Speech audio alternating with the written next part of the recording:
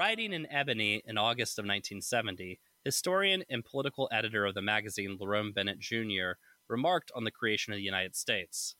A nation is a choice.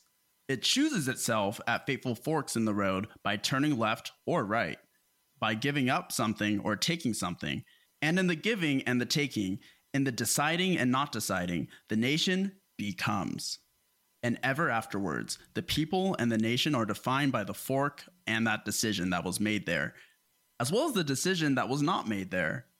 For the decision, once made, engraves itself into the landscape, engraves itself into things, into institutions, nerves, muscles, tendon.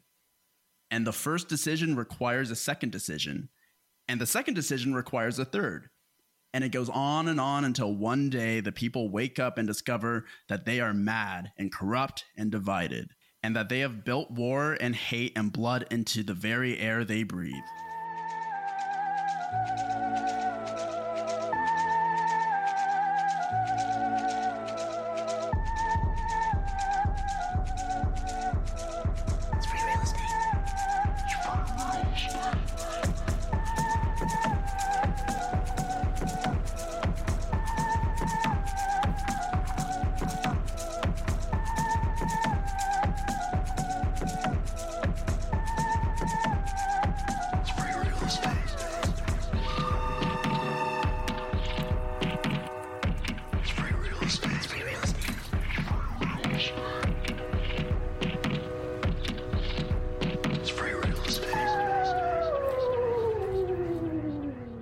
Welcome to episode 1 of the Ending the Myth podcast. I'm Brian.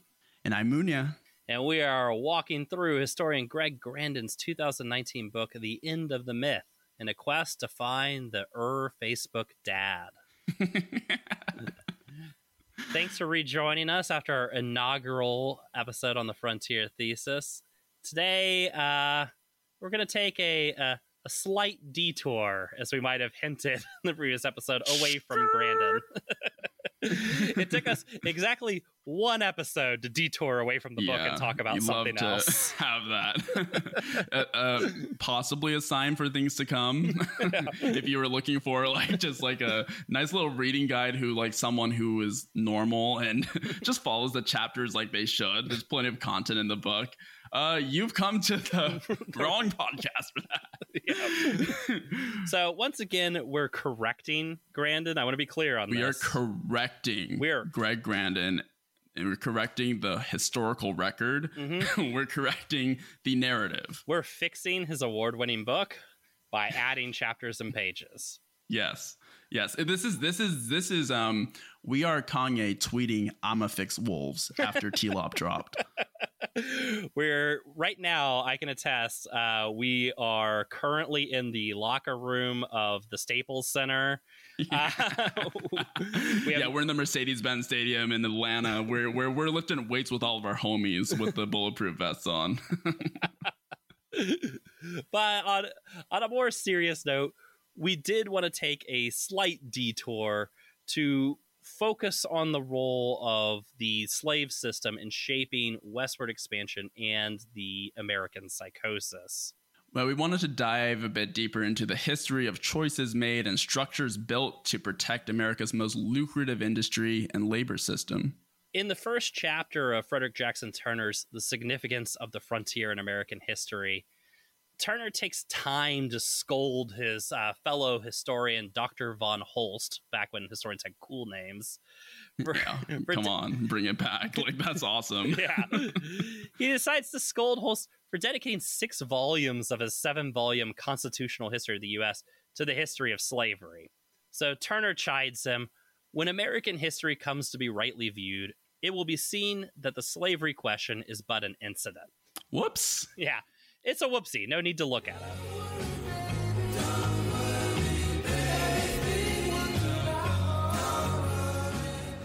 In 1935, W.B. Du Bois wrote Black Reconstruction as an argument against the Dunning School that we talked about in the previous episode, and as a way against Turner's complaint here with von Holst that slavery, not an important part of American history. In Black Reconstruction, Du Bois describes the bucolic early America of the white imagination with its visions of democratic self-government. It's, quote, endless land of richest fertility waiting to be given to self-reliant pioneers unafraid of man or devil. And then he adds, then some unjust god leaned, laughing, over the ramparts of heaven and dropped a black man in the midst. It transformed the world. It turned democracy into Roman imperialism and fascism. It restored caste and oligarchy. It replaced freedom with slavery and withdrew the name of humanity from the vast majority of human beings. What Du Bois was saying is that the notions of freedom and democracy were impossible, a cruel joke, in a country that built its economy, its wealth, its power on the backs of kidnapped and enslaved Africans. In short, as chattel slavery became the basis of the American economy, so too did maintaining it become the basis of the American state, and accepting it the basis of American culture. Economy, base, structure. So let us just travel back to the earliest days of colonial America. In August of 1619, a Dutch man-of-war sailed up the James River to the Jamestown colony. It carried a cargo of some 20 Africans that had been pilfered from a Spanish slave ship. While the international slave trade had existed for a century, at this point, there was nothing unique about the arrival of Africans to the colonies. The ship's captain sold his cargo to indentured servitude to the colony. But this is also how the vast majority of white residents had arrived in Jamestown. And perhaps from our vantage point today, we might imagine that the Jamestown colonists just immediately began putting up all of their Jim Crow signs, building a second water fountain next to the original water fountain they definitely had, a second well next to the first well, I guess. The second that these new residents disembarked. But really, if anyone took special umbrage with their new African residents, they didn't think to record it in any of their journals. Jamestown was a colony in need of laborers, and according to diaries from the time, the new African indentured servants quickly found themselves laboring alongside the white indentures. Now, this wasn't going to last, and the first big moment in the development of slavery in the United States ends up being the trial of a man named John Punch. In 1640, 3 indentured servants fled their Virginia master and made their way into Maryland. They were quickly apprehended and returned to Virginia to stand trial. At the trial's end, 2 of the indentured servants had their length of servitude increased 4 years. John Punch received a different punishment. He was sentenced to, quote, serve his said master or his assigns for the time of his natural life here or elsewhere. John Punch, unlike his 2 colleagues, was African. And with this court decision, he had become the first African to be legally enslaved for life in the American colonies. And Virginia became the first colony to establish a legal distinction between Africans and Europeans. You see, the colonies still had a labor shortage, and it had not escaped the colonists' attention that African labor, kept in bondage, presented certain distinct advantages. In 1645, Emmanuel Downing sent a letter to his brother-in-law, John Winthrop, requesting that any people captured in the war against the Narragansett Indians be exchanged for African slaves, arguing that a, quote, stock full of slaves is required for the colony to thrive and for their children's children to see this great continent filled with people. Downing concludes by reminding Winthrop that they can maintain 20 African slaves for the same cost as 1 English laborer. The colonies had always had a labor shortage, and a realization was dawning that chattel slavery could be the solution.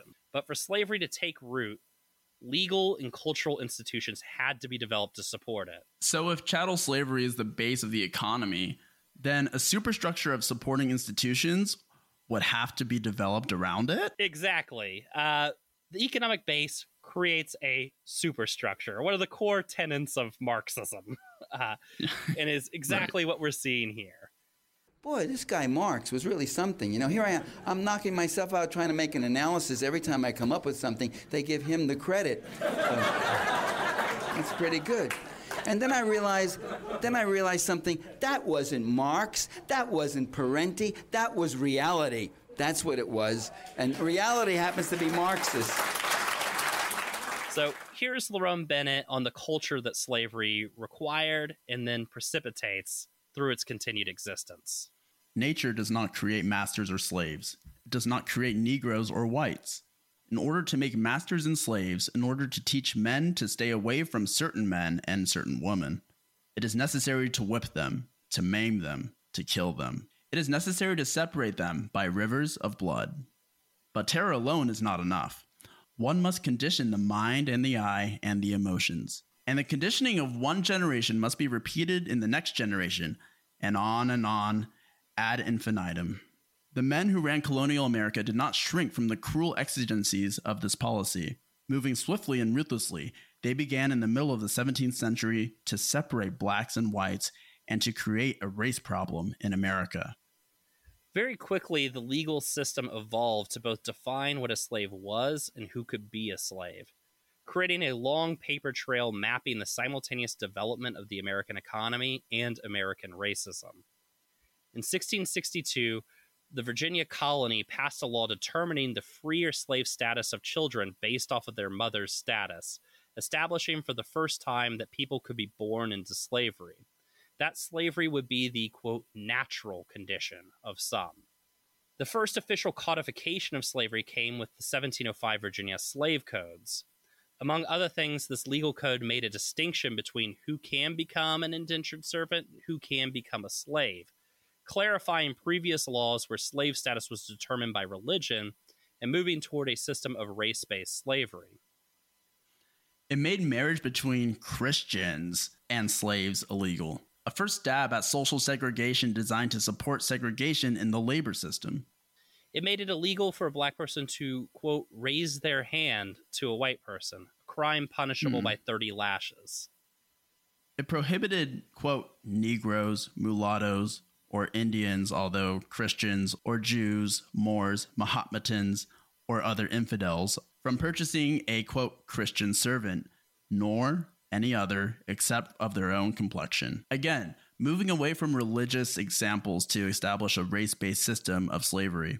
It is important to remember that race did not exist in the colonies as it exists today. Black people in the colony were far more likely to be described by their assumed religious status, Moors, Mahometans, Mussulmen, etc., than by what we could conceive of today as their race. This presented a problem for colonists who saw religious conversion as part of their mission, but wanted to maintain a stable, enslaved labor force.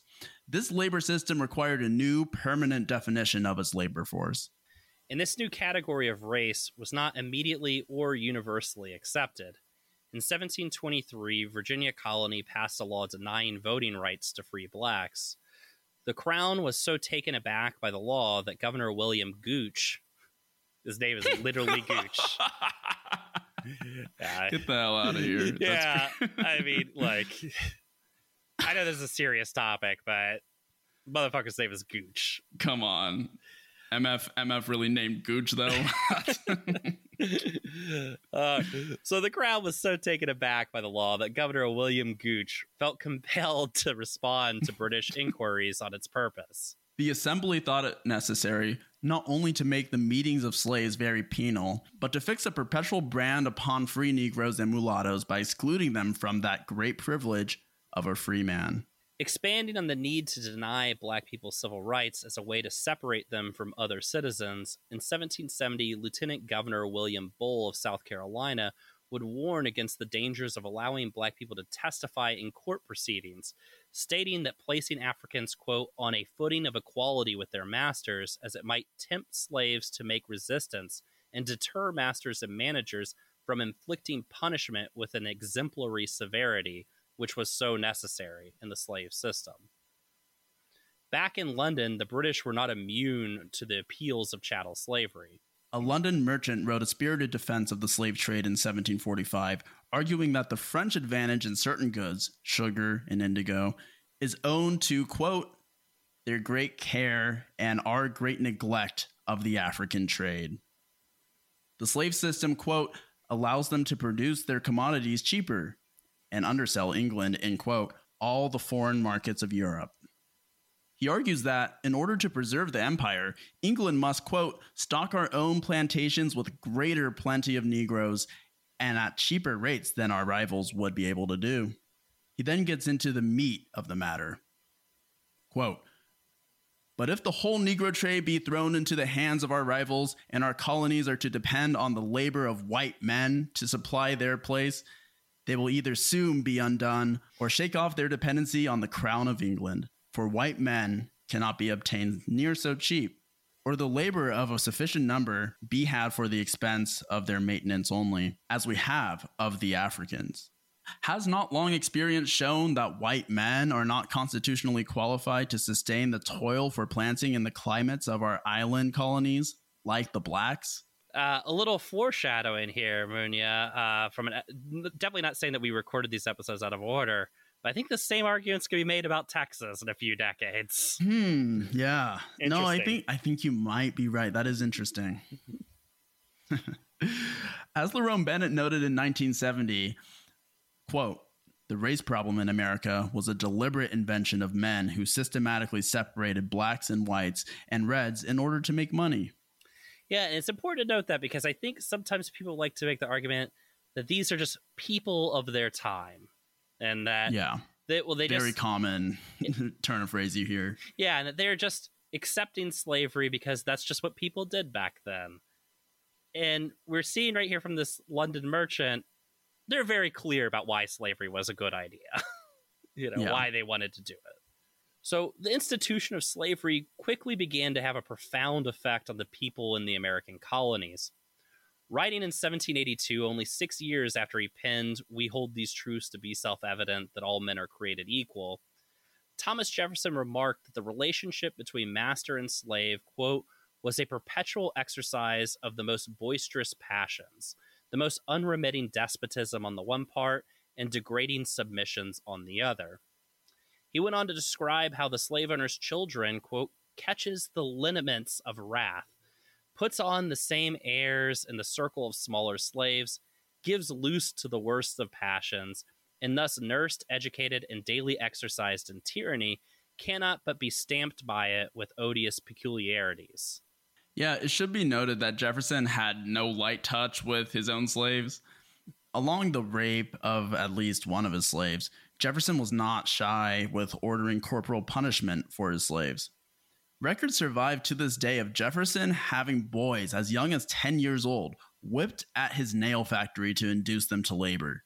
When 17-year-old James Hemming was so sick that he missed 3 days of work at the factory, which was the only profitable enterprise at Monticello, he was whipped 3 times in one day until, quote, he could no longer lift his head. Such were America's enlightened founders. God. Yeah, and, it's important to note that Jefferson was doing this for the money. Yeah.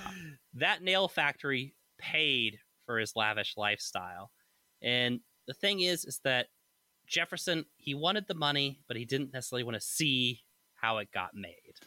Yeah, no, Jefferson, it's really, I think, important to realize that Jefferson wanted to create a separation between what actually happened to make that money go to his pocket and the money actually going there, right? That separation is within, even in his own house. So Jefferson went as far to make that distance pronounced that he actually created the dumbwaiter. And the dumbwaiter, for those who don't know, is like a small freight elevator, that you use ropes to kind of pull up and down. It's usually intended to carry food from floor 1 to floor 2 or however many floors you want. It's like this little gadget. But he also made that dumbwaiter so that he didn't have to see the labor that went into putting that food on the waiter. He didn't have to see the actual slave give that food to him. It just suddenly appears. And that's what makes him feel good. That's actually what let him exist in this contradiction of this idea of equality of man while being a slave owner. He didn't have to see that labor actually go into it. He can just reap the benefits of it as well. He did not want to see the actual dirty work that needed to be done for him to be that wealthy as a slave owner. Yeah, with the dumbwaiter, he literally wanted to eat the sausage without having to see how the sausage is made, if you will. Yeah. But it's that distance that allows our founders to hold Enlightenment philosophical ideas while at the same time engaging in rapacious capitalism. Yep, exactly. Following the French and Indian War, Britain received control over Florida and Spain. This led to a boom in the colonial slave trade, with Georgia and the Carolinas vastly expanding their slave populations. This, of course, led to then Georgia and the Carolinas requesting land for westward expansion in 1770. The denial by the Crown turns the colonies to the Republican side. The incident reveals one of the realities of the slave system. As Du Bois notes in Black Reconstruction, quote, "For the sheer existence of slavery, there must be a continual supply of fertile land, cheaper slaves, and such political power as would give the slave status full legal recognition and annihilate the free Negro." The fear of the slave revolt dominated the elite imagination in colonial America, and fears of Indians were tied into that in that they thought they might instigate said slave revolts. After 23 slaves burned down a building in New York City in 1712, 20 slaves, including a pregnant woman, were burned at the stake, and another was, quote, "broken on the wheel" by colonial officials. Governor Hunter explained that the executions were, quote, "the most exemplary punishment inflicted that could possibly be thought of."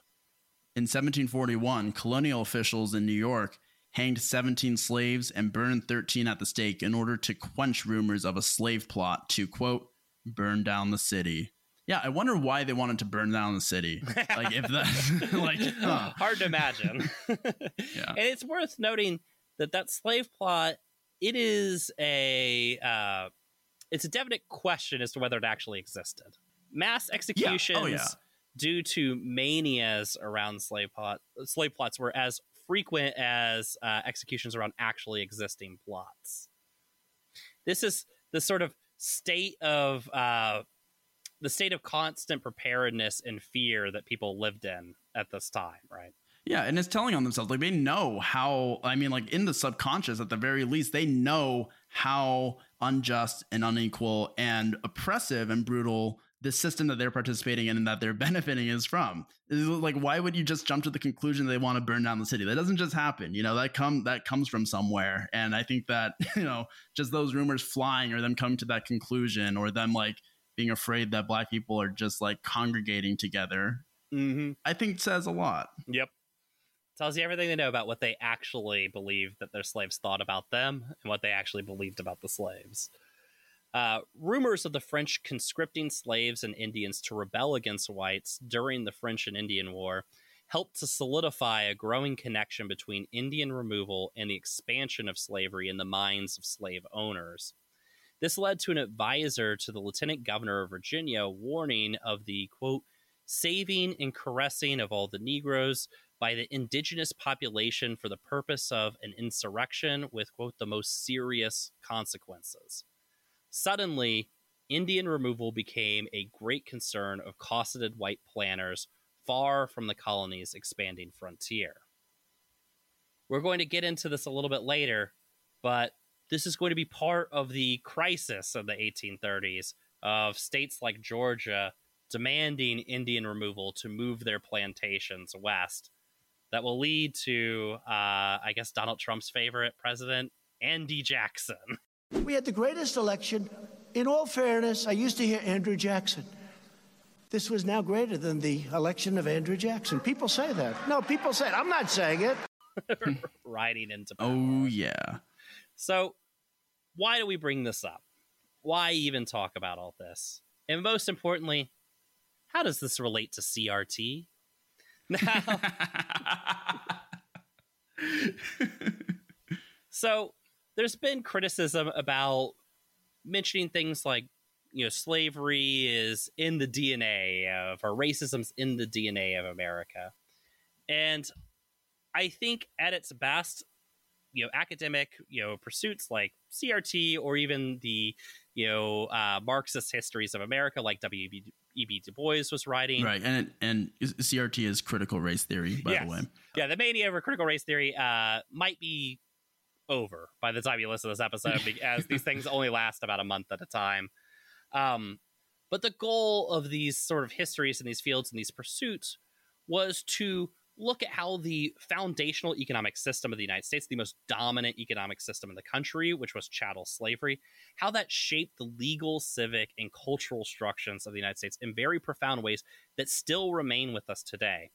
Things like the fact that the very first police force in the United States, the first formal police force, was the Charleston Guard, created to suss out and put down potential slave revolts. Of course, slave patrols become the first sort of wide-scale police force used in the United States. It also affects things that are just written into the very legal structures of this country, like the United States Senate's existence. The proportionment of senators, so that states with, I don't know, smaller populations of citizens might have a outsized say in how the country is run, is a direct result of slavery and the desire to protect the institution of slavery. How the president is chosen, the electoral college, how it's apportioned, is again a direct result of appeasing southern states, giving them a bigger voice in how the country runs in order to maintain slavery. The states in which slavery was the economy in that state only cared about slavery. That is why they chose these things. And we still live with them today. And that is why it's important to talk about this stuff, because it is literally built into the bones of the country itself. Objectively. This, of course, doesn't mean that there isn't contingency in history, that there isn't chances to take another road, as we're arguing in this very episode. There were chances. There was the Civil War and Reconstruction. There was the Civil Rights Movement. But if nothing else, the very fact that the Constitution still exists is evidence that those were not successful revolts. That was not a successful overthrow of what America was and what America is. Right. To overthrow these structures, the whole Constitution and just fundamental bare minimum, what we call DNA needs to be thrown out. Yeah. Bare minimum is the Constitution needs to be thrown out. Yeah. The Constitution had to go. Policing would have to look significantly different in this country if not gone altogether. With those things still intact, you can be sure that racism remains in our DNA. That's facts. And as the slave system developed and expanded, it really came to require 4 things. So the first is that slavery required westward expansion into new fertile lands and emptied the indigenous population. So the demand for more plantation anchorage essentially made it so that they had one choice, which was to move west. But remember, it's not like there was just indigenous people just kind of roaming around aimlessly. These are real, developed, advanced communities that required their dispossession in order to take. Like, it required a lot of military force and might and violence for that to happen, right? And they were a legitimate threat to the slave structure. So westward expansion and dispossessing indigenous population had to happen for slavery to keep existing. And it's important to remember the deeply held belief by planters, especially, that indigenous populations would spark slave uprisings or encourage slave uprisings, means that you can't just push Indians off the land. It also leads to a genocidal mindset on their part as well. And so in order for slavery to exist as well, there needed to be a theory of race and racial exclusion. And that's something that you have to teach. As we noted above, racism is not something that is inherent. It is something that is constructed to build an exploited and hyper-exploited class hierarchy. So instead of having just like one, African slaves, their color means that if they escape, they can't just blend in when they're in the North. They are still black. So if you enslave white people and they escape to the North, they will just blend in, right? So like the idea of race as a concept was a means to preserve slavery and to basically divide two, working classes, right? And to sell the other class, which would be the white worker, to say, oh no, they're below you because of this race idea, right? And then we can now exclude by race. It is a way to create another hyper oppressed class, which in the form of slavery. Yeah, and it's important to note that, slavery was so shocking on its face, its reality was so shocking on its face, there had to be an explanation of why it was okay and why it was okay to do it to somebody, right? And racism becomes that explanation. And one of the things that is interesting about that is it essentially makes Black people in the United States the only defined racial category. Yep. They're literally legally defined into existence via slave codes and slave laws.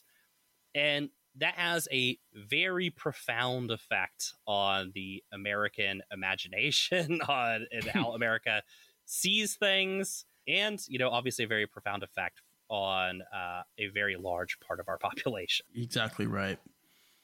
And so the third is just a general commitment to violence and a strong state focused on a repression of large swaths of the population. You need a strong state in order for slavery to survive. These ideas of a state just grinded to its just very limited functions, those functions still consist of a very, very strong repressive state, because no just one planter can just control. You need to have general state control as well. Yeah, this is one of those things where libertarianism isn't going to work for the Deep South, right? Because the thing is, if one planter lets his control over a slave population slide, well, they could taint the slaves in the next plantation over, right? And now they're in rebellion too, right? And the thing is that in many of these states in the South, South Carolina, Mississippi, etc., the slave population is going to come to outnumber the white population. Yes. So this requires a very sophisticated apparatus of repression to not just exist in the case of a slave revolt, right, in order to put it down, but to try and sniff out and crush those revolts before they ever get to that stage. Mm-hmm. Yeah, you need a strong state for that to happen. You can't just have one planter and their, hired, slave patrol without any coordination. That's a centralized federal system that needs to be backing this system as well.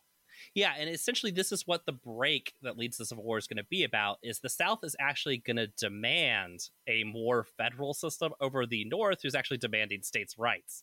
The South demands the Fugitive Slave Act be acknowledged by every state in the North. The North argues, no, we don't have to do that, most specifically Massachusetts. States should choose. Yeah, and when the Confederacy comes into being in its constitution, it actually is a very centralized state with almost all the authority of the state vested in the sort of central part of it. The states actually lose most of the rights they had as part of the United States once they join the Confederacy. And again, this is all to maintain slavery. So this repressive apparatus, it's not just about racism. It's not just about maintaining a racial order. It's also about maintaining a labor order. So what we're doing is we're creating in our legal structures and our civic structures and our cultural structures an idea of labor control that is going to be fundamentally different than in other places that don't have something like chattel slavery in them. And the fourth and final point on how the slave system developed and expanded and needed to be maintained was genuinely a disdain for democracy and other egalitarian values in favor of really rigid social, political, and economic hierarchies. If democracy and slavery are completely at opposites, they are mutually exclusive things. You can either choose slavery or you can choose democracy. There can't be both that's happening at once, because in order for slavery to exist, there needs to be a swath of people who do not have rights. That is not democratic. That is just not what that is, right? And so the U.S. actually had to make a choice to say, do we want slavery or democracy? And they chose slavery. These egalitarian ideas do not exist in the concept of an oppressive system of master and slave. And so yeah, we can either have class hierarchies. You can either have, political hierarchies. You can have an actual ruling class that has a lot of power over a lot of people, whether those are capitalists in the North oppressing, white wage slaves, or chattel slaves getting oppressed by planters in the South. Those are in direct contradiction to democracy. No. And making it very clear, the U.S. was not a democratic place at all. And again, I mean, to get to the ultimate sort of causes in the lead up to the Civil War, when Massachusetts, essentially people in Massachusetts say overwhelmingly, we're going to vote to not acknowledge the Fugitive Slave Act, the South literally says, no, you can't do that. Sorry. Some things can't be voted on. That's one of them. Nope. And this is the inherent contradiction that you're pointing to. Yeah. And maybe reflect on how some things that you cannot vote on today, that you might not want, that still happen. Yeah. Think about what's off the table for political discussion. And maybe how those principles that we just described still apply today, quite possibly. So we wanted to conclude today with another quote from Lerone Bennett in his article, The Road Not Taken. Step by step, fork by fork, option by option, America, or to be more precise, the men who spoke in the name of America decided that it was going to be a white place defined negatively by the blood and the bodies of the Reds and the Blacks. And that decision was made in the 1660s and elaborated over a 200-year period, foreclosed certain possibilities in America, perhaps forever, and set off depth charges that are still echoing and re-echoing in the Commonwealth. What makes it all the more mournful is that it didn't have to happen that way. There was another road, but that road wasn't taken. All right. Join us next week and we'll discuss the push west and the policies of Indian removal. Another fun episode, I feel. Oh, yeah. It's all depressing all the time, baby. Mm-hmm.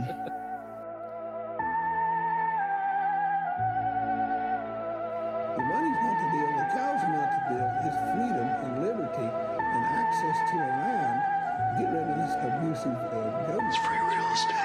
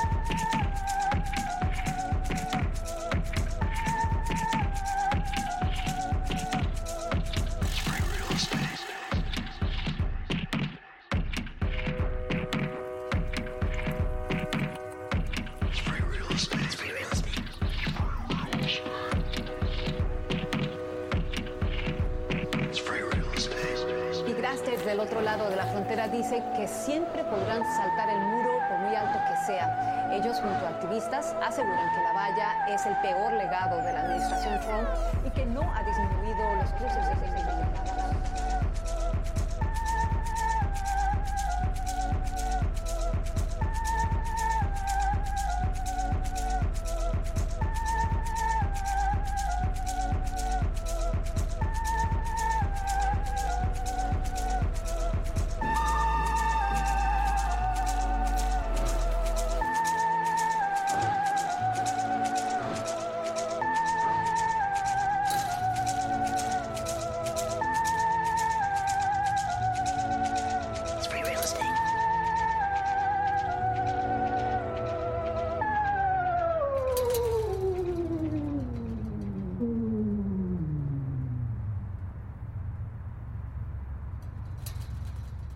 It's free real estate.